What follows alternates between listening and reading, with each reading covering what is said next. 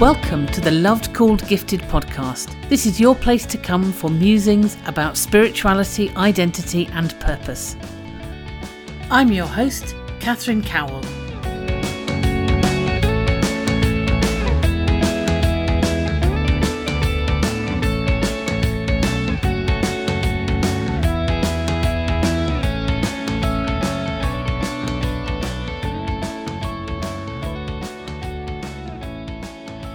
So for this episode of the Loved, Called, Gifted podcast, I'm absolutely delighted to be joined by Charli. So do you want to introduce yourself, Charli? Hi, yes, I'm Charli. I am predominantly a wife and a mum to two boys who are my everything right now. Family is just the most important thing. We were chatting, we meet on a Saturday for a kind of prairie breakfasty thing, and on the autumn morning this Saturday we were talking about trees, weren't we, and kind of how trees lose their leaves. Do you want to just talk a bit about what you'd brought to share around that? Well, actually, I hadn't brought anything to share, but I just was able to have an opportunity to say something.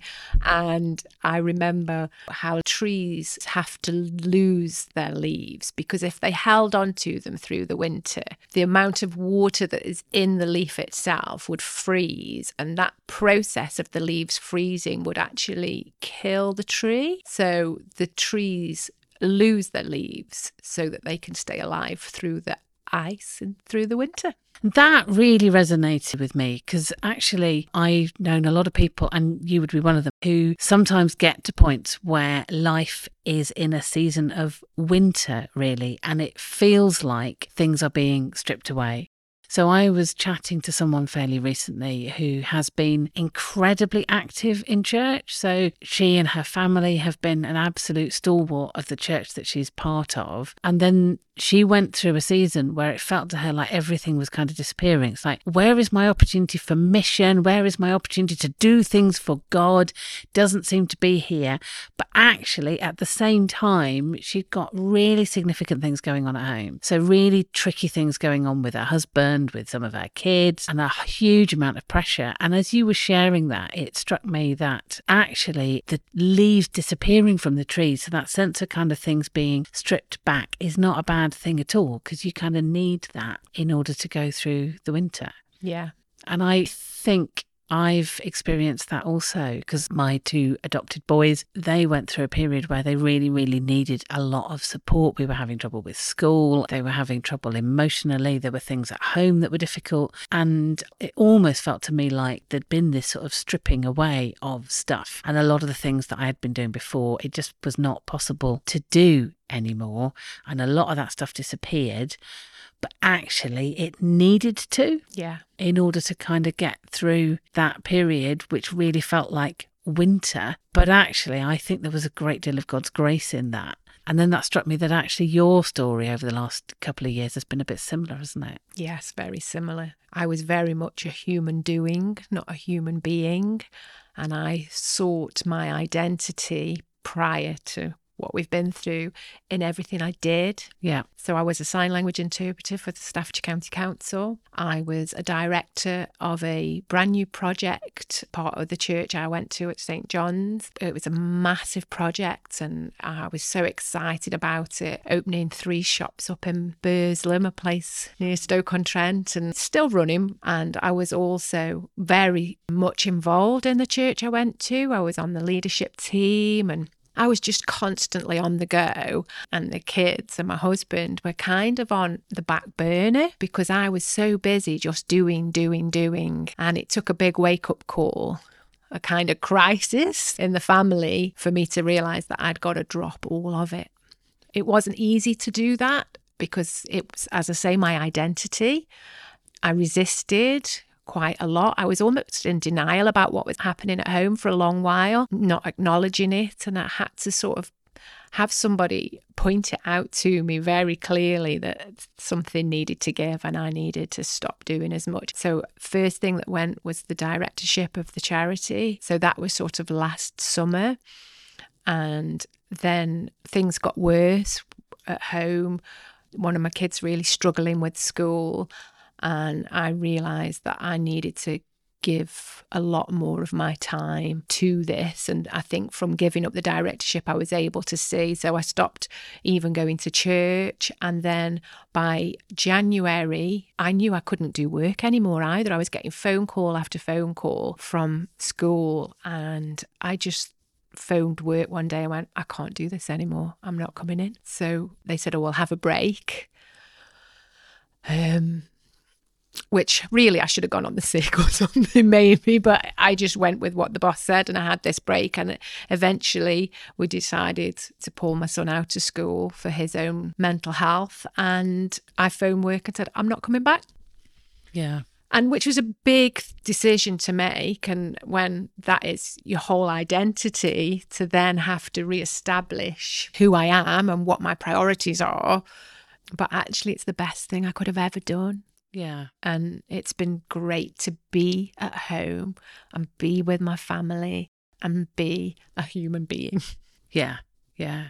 There are lots of questions going through my head in response to all of that. I really identify with the school thing, and I wonder if it were sort of exploring that a bit, because I think you are not by any means the only person who's got to the point where school becomes really difficult. And I think there is something about the way that school views children, or appears to. I think when you speak to individual teachers, then they would absolutely tell you that each child is an individual and we should value everybody for who they are. But actually, that's often not the experience. That once that individual teacher is in the midst of an institution and a culture, that's often not the experience that we have, is it? Yeah. And actually, you know, a lot of my former employment was in schools, so I was very much part of the institution and saw it from a completely different angle as from a parent. Yeah. And it has been quite difficult to accept what happened, and I didn't think I would ever end up pulling a child out of school, but they just couldn't manage it. And the school, you know, we had meetings and they wanted to help and they appeared to want to help, and because they weren't prepared to change their system of, it was a punitive system, and it was that was causing the major problem, and they weren't prepared to be flexible with that. Yeah, there is a theme around being and doing, I think, that will probably run through our conversation quite a lot. And one of my observations is that the way that we try and get children to conform in terms of what they do, their doing, their behaviour, is all about the behaviour, and none of it is about who is the person in the middle of this and what is happening to them.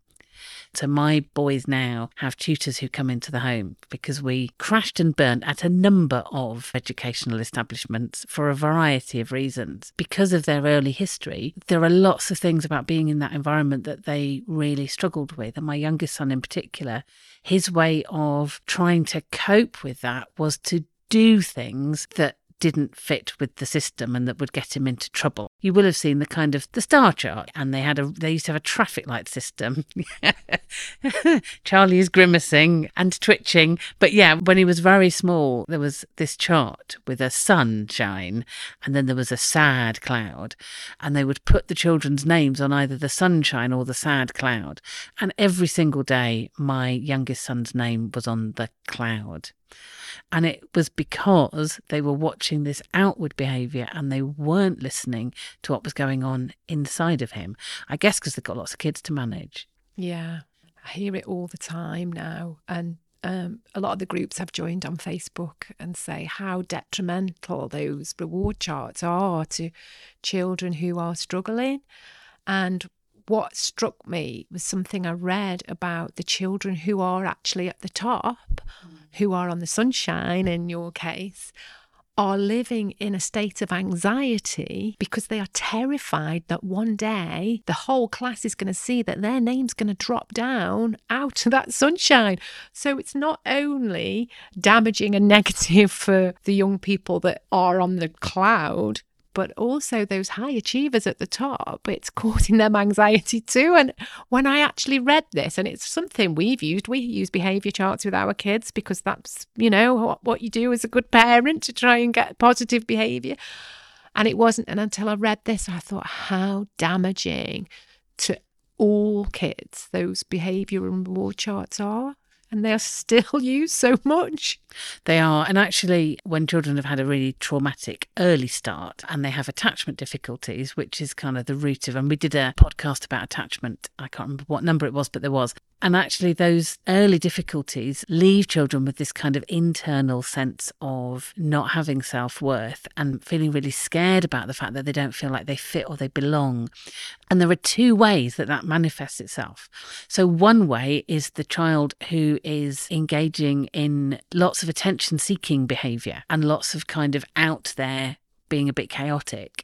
But the other way that it manifests, and what you were saying brings this to mind for me, the other way that it manifests is that there are children who daren't put a foot wrong. There are some who are definitely putting feet wrong or making a lot of noise because they want to make sure that they don't lose the attention of the adults in their lives. And that's often children have come from a really chaotic, neglectful or abusive background where you can't predict. It's like, if I make sure that you don't lose sight of me, then I know that you won't stop caring for me. But the other end of the spectrum is those who have come from a background which might have been abusive or neglectful, but in a really predictable way. So it didn't matter what they did, didn't matter how much they they acted out. Nobody was going to pay attention. And those people end up being hyper good. Yeah. And so I know a number of people who will say of their children that they will act up and they won't put a foot wrong. But quite often, that high sense of anxiety, you've heard about the Coke bottle analogy, that they're holding it in and holding it in and holding it in and making sure that in that situation where their name might end up on the cloud, they're not going to put a foot wrong. But the moment they walk through the door where they feel a bit safer, all hell breaks loose because they've been holding in this pressure, and it's like somebody's been shaking a Coke bottle all day. Yeah. And then they've taken the lid off. Which is kind of what we were getting. Not for those reasons, for what their life was like, but I think just holding it together all day. When my son got home, he exploded, but it was getting to the point he couldn't hold it together in school anymore either. So even though it wasn't happening as bad at school, that it wasn't causing too much of a disruption. It was causing a bit of disruption because obviously there was an issue at school, but what we were getting at home was unbearable. We couldn't continue living, experiencing that day in, day out, to the point where my other son was having to go and stay at friends and family's house to ensure their safety. Yeah, because the level of stress they're experiencing from school and the level of stress is just becomes unbearable. And that kind of needing to hold things together, it happens with children with all kinds of different special needs. We talk about sort of neurodivergence, but if the way that school is set up just doesn't fit with what you need, if you're essential who you are, if what you need is different, then it becomes incredibly difficult. Yeah. And the other thing that I was thinking was that actually it's really stressful as a parent, because you get the sense that your performance as a parent will reflect on who you are and how people see you. And the outward behaviour of your kids is the way that people will judge you and who you are. Definitely. You just feel that everybody thinks this behaviour, this outburst is down to poor parenting. And I actually remember that within working in the education system, the young people that were disruptive and behaviours weren't acceptable, a lot of people automatically think it's down to parenting. And I was one of those people, hands up, I thought that too. And it wasn't until I got a child that was struggling to cope, and the way they were manifesting things was through bad behaviour, as if it's a cry for attention almost, that I realised it's not parenting at all. And I think a lot of parents get gaslit in those circumstances, that it's them that are the problem when they are absolutely struggling to do the very best they can for these kids, but it's still not working, and through no fault of their own. And the parents end up, like I know I did, exhausted and burnt out, and every phone call, it's like a trigger. Oh no, what's happening now, and how am I going to be judged for this new thing that we're facing? It's really difficult. Yeah, and it kind of hits really deep, doesn't it? A sense of being shamed, I think. Yeah, the walk of shame when you've been called in because something's happened again. I remember absolutely dreading kind of queuing up outside school when mine were at primary school, waiting for them to come out because I would need to stand amongst other parents. And I never felt like I fitted. That I felt very judged. And some of that might have been in my head, but some of it wasn't. And I remember trying to find, for my oldest son at one point, somebody to go for a day out for his birthday, somebody from school. And nobody would. And one of the comments that he made was that one of the other kids had said that their parents had told him not to play with my oldest son because he was the brother of my youngest son. And they'd obviously decided that our family was dodgy in some way. Oh no, that's heartbreaking. It is really heartbreaking. Yeah. And we didn't get, thank goodness I didn't have to spend all of my Saturdays at crap kids' parties in soft play areas on one level. So I suppose we were spared that.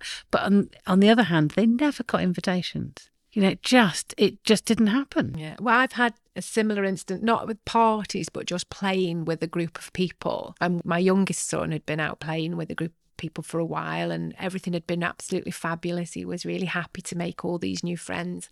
And then his brother came up one day to play and obviously didn't play the same way as the other kids and was told in no uncertain terms by one of the parents that he wasn't welcome to play with them. And in the end, neither of them ended up welcome to play with these kids. And it just, and again, felt like it was parents were to blame. And I don't think there was the fact that there was anything wrong with his behaviour. He just was different. My eldest son's different and didn't go along with what everybody else did.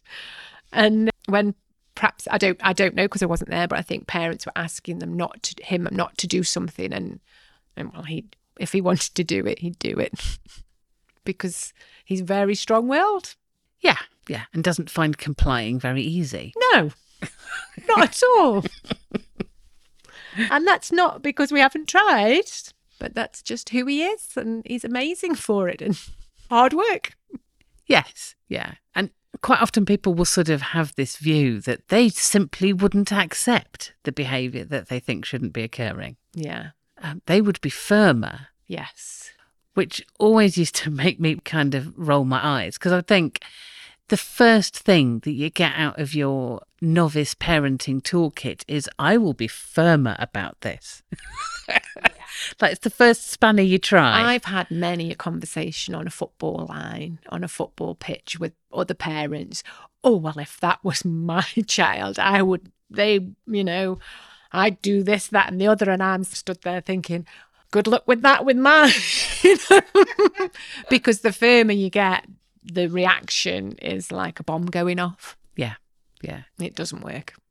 It doesn't. So you need to find different ways around it. But it takes a while, doesn't it, to kind of find somewhere, that safe space in yourself to be calm enough to be able to sort of bat off like everybody else's opinions about what you ought to be doing. Yeah.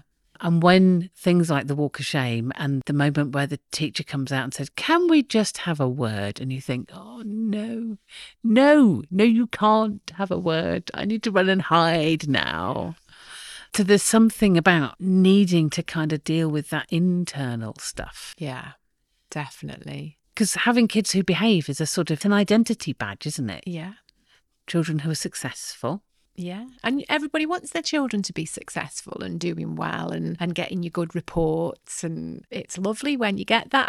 But it's not all children can conform to the system that they're in. And I think that makes it then really hard for some children because they can excel in some areas, but that hasn't been found and it's not found in the education system.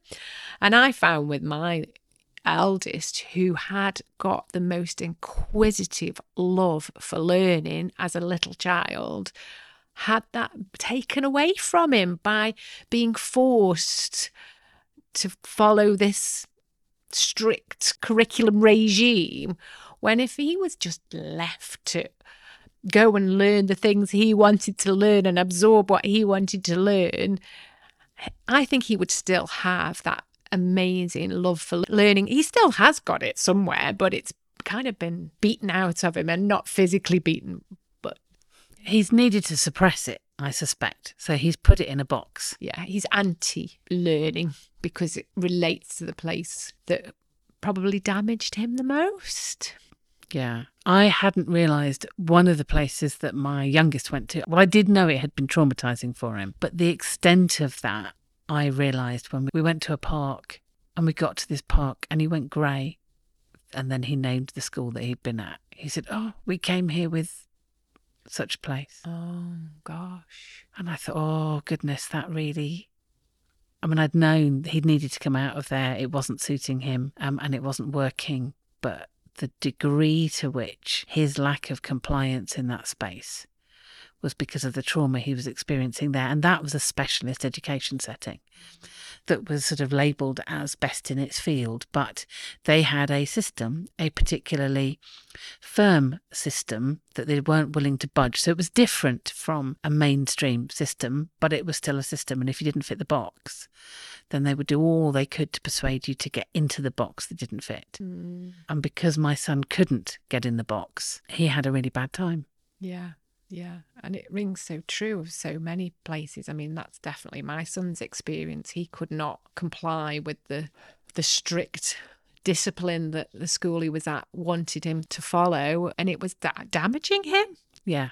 But they weren't prepared to budge for one, because they couldn't be seen to be treating one different from everybody else, which is quite sad because we're not all the same. Yeah. There's a lot of talk intermittently, isn't there, about getting children to school and holding parents responsible for children not getting into school. And when you're not managing to get your kids to school, the fact that that is every weekday of every term time, that continual thing of how much do we push this today to get this person in, and the system is saying if you don't get your kids to school, then the educational welfare reports are made and you could be fined for it. And then really helpfully to my children who were struggling to get to school for various very, very valid reasons, people would be saying to them, well, your mother could go to prison if you don't go to school. Yeah, it's massive. It's a massive schema that we're kind of brainwashed into, that we have got to get our kids to school no matter what. And I think I was quite lucky with my son when he started refusing, because I had a conversation with you and I was looking at other groups on Facebook of parents that were struggling with the same thing, and chatting to other friends who their children struggled with getting into school. And what I had never realised, because when my son first stopped wanting to go to school and was refusing to get out of bed, I was very much, because of working in the education system, well, I will take you there in your pyjamas.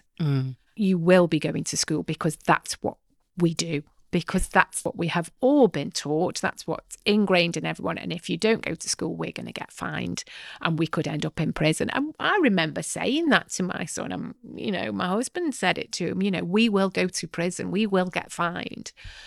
But then having those conversations with people who'd been through it and seeing the fact that actually there's a reason this lad doesn't want to go to school, my son's struggling, and maybe allowing him to not have to go and build up that trust, I think was really key for us. And part of the reason I decided in the end to pull him out of school, obviously we'd got the really difficult stuff happening, but if he was going to carry on refusing, then we were going to get fined. And, there was nothing we could do about it. Yeah. And we didn't want to end up in that position. And we didn't want to blame him for that position either.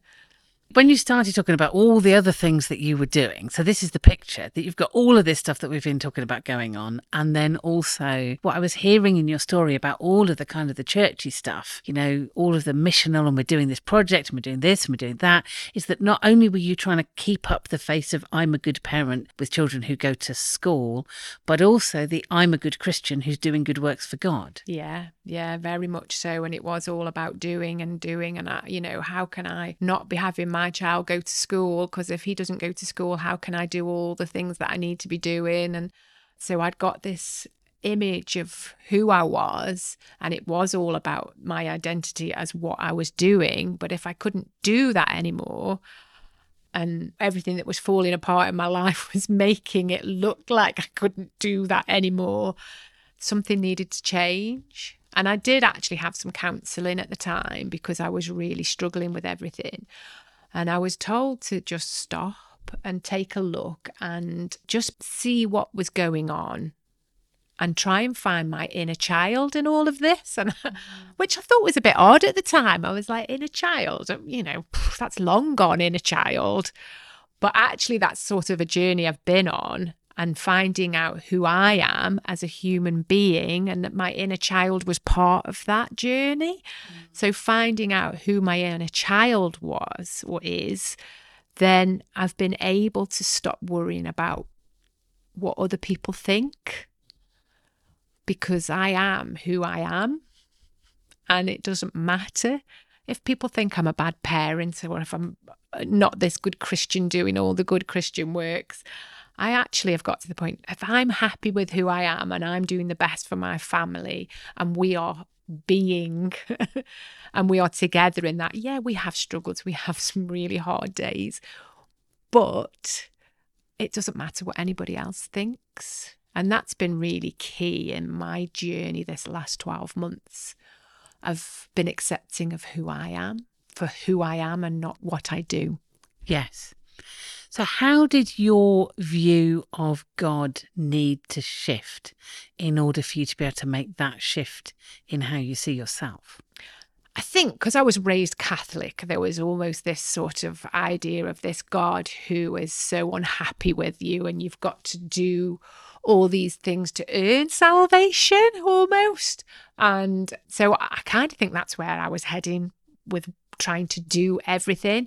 And it was just at some point, I think, through stopping a lot of things and just being and realizing that no matter what I did, God loved me anyway. So if I never did another thing again, and I don't know how I came to that realization, but I did. I think maybe in the counselling session, my counsellor had said something. It was breaking the old sort of idea of who God is and what God expected of me, so that I didn't have to be doing all this stuff and I could just be. That changed. You've not been in Catholic churches for quite a long time, though, have you? No. So you've been part of different churches, but not with that particular tradition, and have been part of churches that I've been part of, some of them too. Yes. That on the surface would be saying God loves you unconditionally. Yeah. But there's still been something within that culture or within your interpretation of that culture which has kept you doing stuff. Yeah, because it's not been Catholic churches where I've been doing lots of stuff. And I don't think they've necessarily enforced that on me to be doing. But I think it's, again, that my identity, I felt I wasn't a good Christian unless I was doing X, Y, and Z and I was involved in X, Y, and Z. And some of the things I've done, and I look back and I think, why on earth did I ever put myself forward to do that? When my two boys were small, I decided that I was going to have a go at leading the kids' work. I think I only did it about 3 or 4 weeks and I was like, I am not cut out for this at all. But it was that I need to be doing something. I need to, I can't just sit here and do nothing. I suppose I'm thinking of Mary and Martha, instead of just sitting and being accepted, I felt I had to be, and it to be accepted by the people there as well. Maybe, I don't know. I think maybe it was an insecurity in me. So wanting to be the good Christian within the social context of church and the Christians around. Which I wouldn't necessarily done so much at home with groups I was at that weren't Christian. So I don't know why I felt I needed to within the church. I wonder, sometimes there's a subtle culture that I notice much more now than I would have done kind of 20 years ago. I don't think I did notice it at all. But there's this thing where quite often you can be in situations where you're listening to sermons and things and people who talk quite passionately, but underneath it is often this sense of this talk or this sermon or this preach is going to encourage you to do better at things. So this is how you can pray more. This is how you can read your Bible more. This is how you can love more. And often the underpinning thing is this sense of you need to do more of that, rather than a kind of sense of God loves you as you are and thinks you're great. And from that, all sorts of other stuff might flow. It kind of starts from the being encouraged to do more and to come away from a Sunday fired up to really go for it in your Christian life in the week to come. Yeah. And find your calling. And, I used to look at all these people who, from when I first started at church, who got all those amazing gifts and abilities and ministries and really having that desire to want to replicate it in some way, not necessarily do the same thing, but find what my calling in that sense was. And I think going to conferences is massive for doing exactly that. You come away from a conference all fired up that you want to go and change the world. And there was very much an element to that with me. And part of the project that I could see that it was an amazing project and I really wanted to be part of it because it was that doing, and this is the ministry. Maybe this is the ministry that God wanted me to do, but actually God just wanted me to be me. And there's been such a freedom in that, of being able to just be Charli and not have to strive to have this amazing ministry that's going to change the world, but actually just be me and be there for my family. I remember, especially when I was much, much younger, I wanted to change the world. But actually, the world didn't need changing. I just needed to simmer down a little. Yeah. It's not for me to change the world, is it? Somebody else can do that. I'll leave somebody else to do it. I'm just going to be me. And that will change the world, but it will do it in a less stressy kind of way. There's sort of something about just being yourself that enables what flows from you to be good rather than kind of full of stress and screwing you up inside. So I've certainly noticed that you've lost a lot of the angst. Yeah. Quite often when we've made a big change, so you're much more at peace now than you were and feeling, as you say, a lot freer. Can you remember what it felt like in that transition? It was difficult. Yeah. It was a really difficult time because it was almost like I'd had the rug pulled out from underneath me, having my job go. And it wasn't that it went. I gave it up and giving up the directorship of the charity and giving up going to church. I gave it all up, but it still felt like I'd had the rug pulled out from underneath me. Well, it's not like you were in a situation where there was a lot of choice. It was a survival move. Yeah. I spent a lot of time in tears. At the time, I think my son thought it was because of him, but I think it was an element of mourning everything. I didn't know who I was at that point. Everything that I thought I was had gone. So yeah, it wasn't a nice transition period at first at all. I mean, obviously there was still all the stuff going on at home. So there was an element of the tears were over that as well. But I do think it was both. Yeah. And it wasn't pleasant. And there's still times now that the situation's not pleasant, but I don't think I'm mourning anything that I've had to let go of. In fact, I look back and think, how on earth was I managing to juggle so many balls? I'm really glad I just let go of them all. Yeah.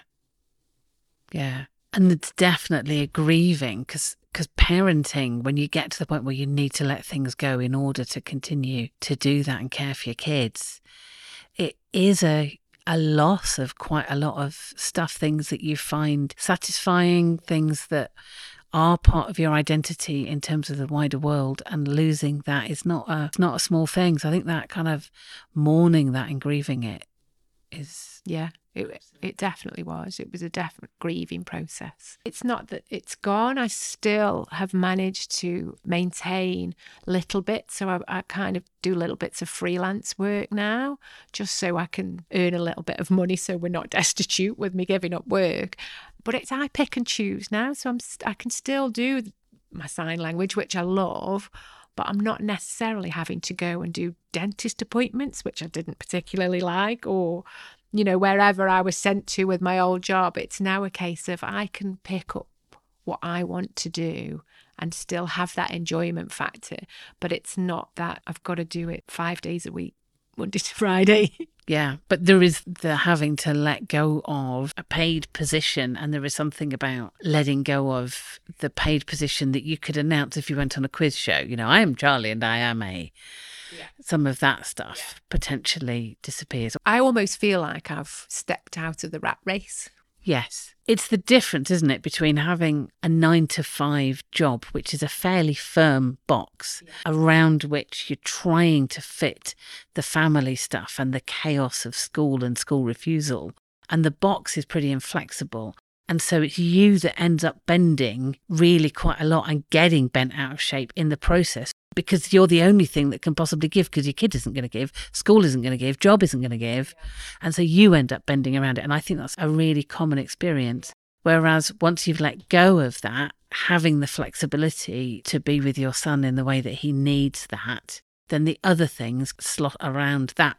It is quite inflexible, as you say. So to let go of it all and just hold on to the one thing, which is family, it's been really freeing. And because there's now flexibility, I'm not getting pulled out of shape. Yeah. Not suffering that damage from trying to stay inside that inflexible system. Yes. Yeah. So letting the leaves fall has been really, really important. And I think there has been times in the past where I perhaps haven't let the leaves fall, and I should have done, because I was trying to hold on to all these things. So prior to letting go, there was a lot of holding on and an element of me dying in that, because I was burning out myself. I was unable to do all these things, even though I was trying desperately to, and holding on to them and thinking, yeah, I can do this, and taking on more than I could chew. And it was that holding on of the leaves. But what that was doing to me was quite damaging. Yeah. It was a case in the end, this has got to go. This has all got to go. So it was that rug being pulled out from underneath me, leaves dropping. But at least you're not trying to hold the leaves in the season of frost. No, I've just got the family, which is the core, which is part of who I said I was when I introduced myself. Yeah. And some of the leaves that have dropped, it's really quite nice to get rid of. The shame of what other people are thinking, and that sense of, well, I'm not coming up to the mark in terms of what society regards as a good and successful parent, and I'm not coming up to the mark in terms of what the Christian culture that I've been part of regards as being a good Christian, getting to church every week. I think that's one of the sets of leaves which, if you're somebody of faith, getting to a point where you can't sustain even attendance at a community of faith or a place of worship consistently, or even at all, that feels like a heavy loss to people sometimes. And prior to doing it, I would have said there's no chance, because that was, again, part of my identity. But actually looking back on the journey, it's probably one of the best things I've done. Okay. For me personally, and I don't feel it as a massive loss. What I have found is I've met some amazing people that I can go and see for coffee or just spend a bit of time with, and have a much deeper relationship, a much more understanding and opportunities to talk about life, and not it be a week in, week out thing. How are you? Yeah, fine. And almost putting a mask on every week and just going, yeah, I'm fine, pretending that everything's okay when really things aren't.